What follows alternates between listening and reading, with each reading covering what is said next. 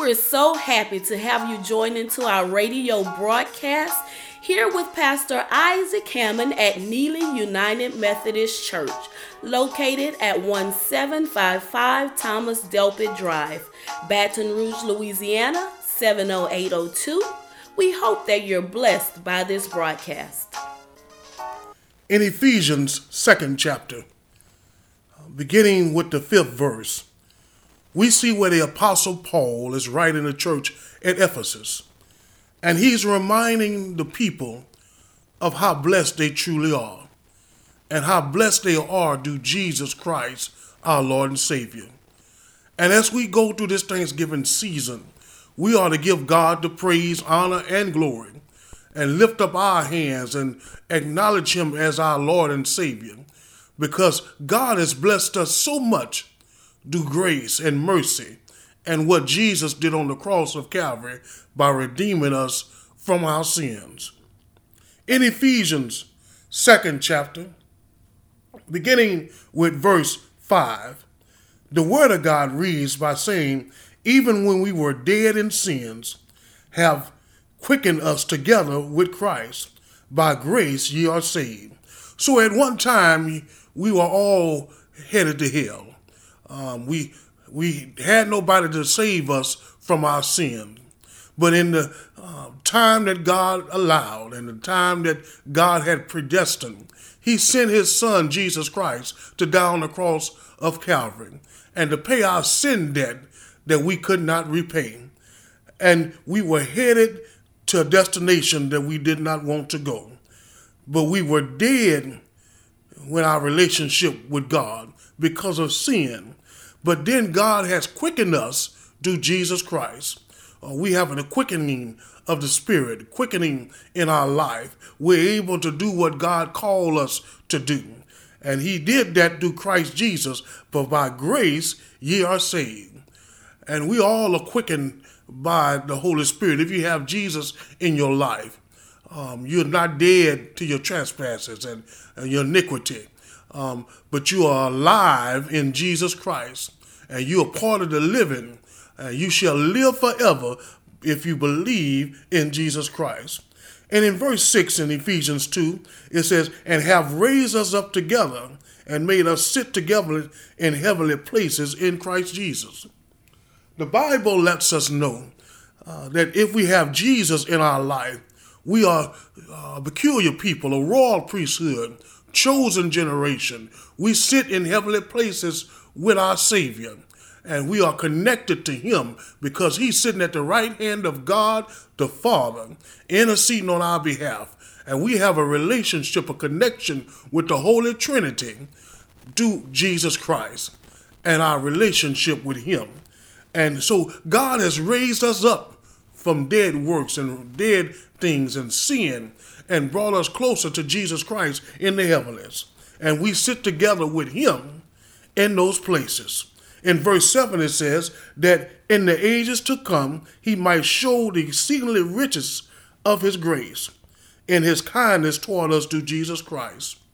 So in the fulfillment of time, God set a time where Jesus would come and walk this world, teach us how to pray, feed the hungry, heal broken limbs, open blind eyes, restore the voice to those who could not talk, give people of hope, a hope that they did not have, and let them walk in the Spirit and get closer to a relationship with their Father. And it was all predestined by the Father up in glory.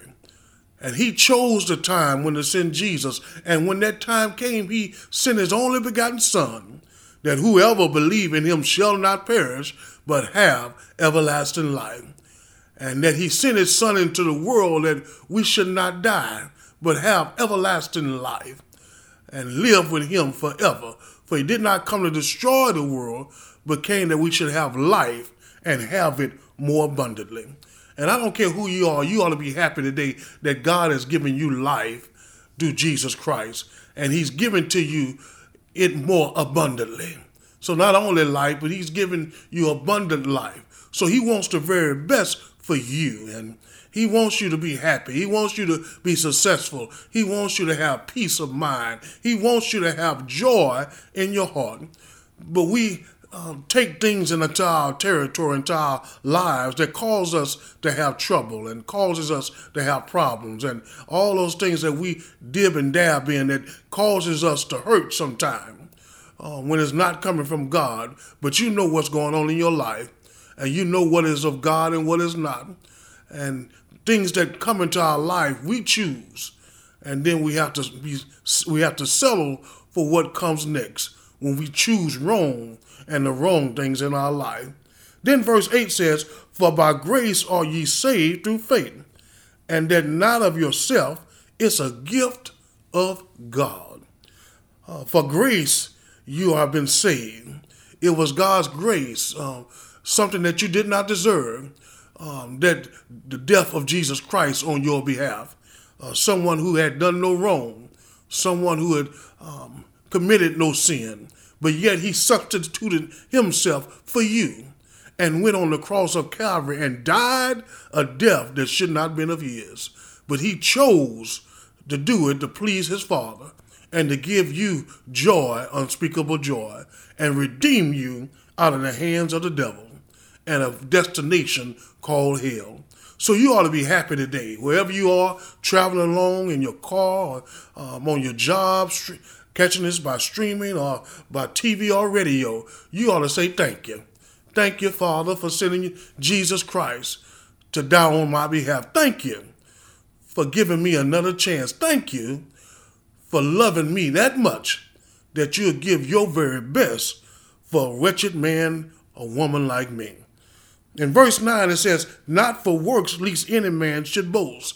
There's nothing that you could do to substitute yourself for what Jesus did on the cross of Calvary.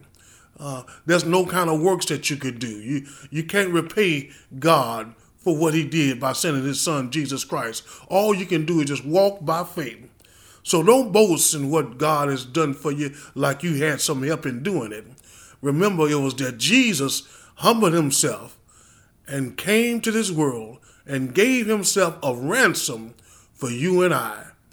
So you ought to stay humble like a child. They shall receive the kingdom of God. But then in verse 10, God tells us why we are so important to him. First, he says, "For we are his workmanship." When you look at the Hebrew text and you look at the Old Testament, workmanship in the Old Testament means that the word called poetry or poem, P-O-E-M, poem. In other words, God is saying you are his workmanship. You are his poetry and poem to the world. When people see you, they ought to see a letter from God saying, "Look what I can do. Look how I've changed this child. Look how I've protected this child. Look how I have provided for this child. I brought this person a long way." Things they used to do, they don't do anymore. You are his workmanship. You are his sculpture. You are his poem to the world, letting the world know how powerful he really is. Are you letting God use you right now? Are you his workmanship? Are you his clay and letting him be the potter in your life? Is he able to form you and shape you and mold you? Or are you trying to tell God how to shape you and mold you and what you want in your life, what's best for you? Are you stepping in the gap, hindering God from doing what he wants to do for you in your life? Are you blocking your blessings when it comes to walking with God? You are his workmanship. You are his clay. You are his sculpture. Something in you should shine so bright that all the world sees Jesus through you. You are his hands here on earth. You are his feet here on earth. You are his voice. Will you let him send you to feed someone? Will you let him send you to help someone? Will you let him use your mouth to encourage somebody and bless somebody along the way? Or are you using it all for yourself? You are his workmanship, his poem to a dark world. Not only in verse 10 in Ephesians 2nd chapter are we his workmanship, but the Bible says we are created in Christ Jesus unto good works. In other words, God is saying when you believe in Jesus Christ and you let God use you as his workmanship, it will lead to good works in the world. You're not trying to repay Jesus for what he did on the cross of Calvary, but it's just something on the inside ought to be working on your outside. And the holiness and the relationship with God on the inside should lead you to places to blessing people, lead you to places where you can be a tool for his oracle, lead you to places where you can be used for God and make a difference in the world. For you are his light in a dark, dark world. Let God use you. Do the work of the kingdom, teaching the word, preaching the word, praying, fasting, blessing others to do God's will. Not only are we led to good works, but the last part of verse 10 says, which God hath before ordained that we should walk in them. In other words, walk in them means to live in them. So we ought to live by the word of God that he predestined and gave long times ago to the prophets and to the apostles and all those things that you see in your Bible, his statutes, his commandments. You ought to know what God wants you to do by reading the will of God. And it's found in the Old and New Testament. If you want to grow stronger in your relationship with Jesus, you got to read his word. There's no kind of friendship that can grow if you have no communication process.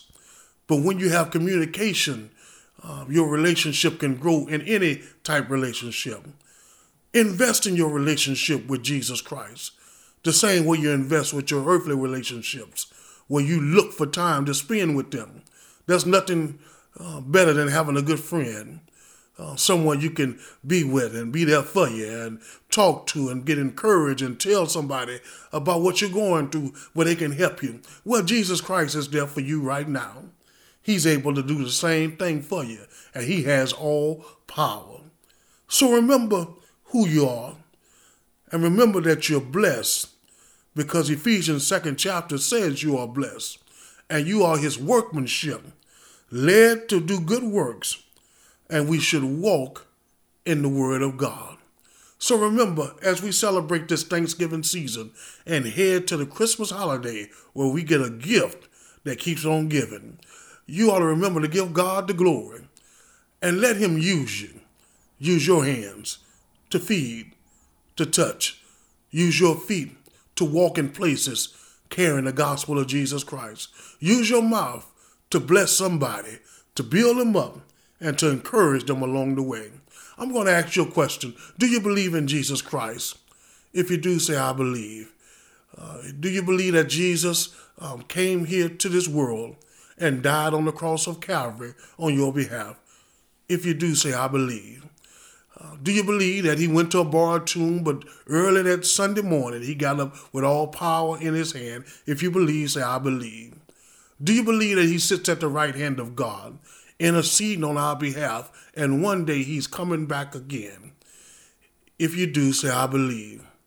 Well, if you repent of your sin, which means to turn away, and you want to turn 180 degrees away from what you're doing wrong in the eyes of God, and you're apologizing and coming with a humble heart saying, I've done wrong and I need you, Jesus, in my life, then your name is written in the book of heaven, because you've spoken with your mouth and believed it in your heart, you shall be saved. So go get in a good Bible teaching church.